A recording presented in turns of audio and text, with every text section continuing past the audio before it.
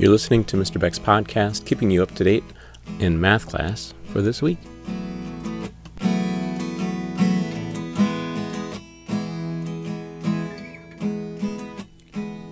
Before we get to the math content of the podcast, I just wanted to share with you that I'm a firm believer in the idea that we are in this together.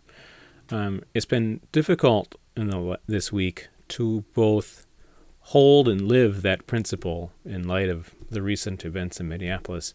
But I can't abandon this belief. I cannot live, teach, shop, or raise my kids or worship in a community and not believe that we are in this together. So I'll hold this belief even closer now than ever before. I will live out this belief with more purpose than ever before. And I hope that you and your family can identify some principles that you will hold fast to and not compromise on, regardless of the circumstances that surround us. So, on to the math content. We just finished week 8 of distance learning in geometry, May 25th through 29th.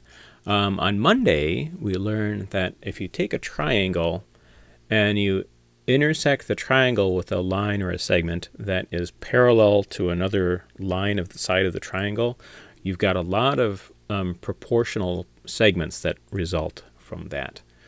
And then that was the last lesson of the unit. We spent the rest of the week kind of focusing on preparing for the quiz on Friday. So you can ask your student, what did they learn from this unit on similar polygons, and what did we cover that they kind of already knew as more review? So my guess is it's probably a mix of both. So next week we're going to explore just a little bit of trigonometry. On Monday, we're going to learn the 3 basic trigonometric ratios, sine, cosine, and tangent. Tuesday, we're going to apply those ratios to solve some problems. And then Wednesday and Thursday, we're going to learn the law of sines and the law of cosines. There's a lot of learning next week. The videos, unfortunately, might be a bit long, but there's a lot of learning to happen next week. And it'll be a great introduction for them as they move on to math classes in high school. So the promotion ceremony is going to be on Friday at 11 o'clock. Students will use the Google Meet nickname Sanford-Fireworks or Sanford-Wildcats to view the promotion ceremony. After the ceremony, students will be able to attend smaller group Google Meet sessions with their teachers and say their farewells. Each teacher, or maybe a small group of teachers, will have their own Google Meet nickname that students can use to get to see their teachers. So that is it for this week. That will pretty much wrap it up. So I will send you one more podcast yet next week before everything wraps up.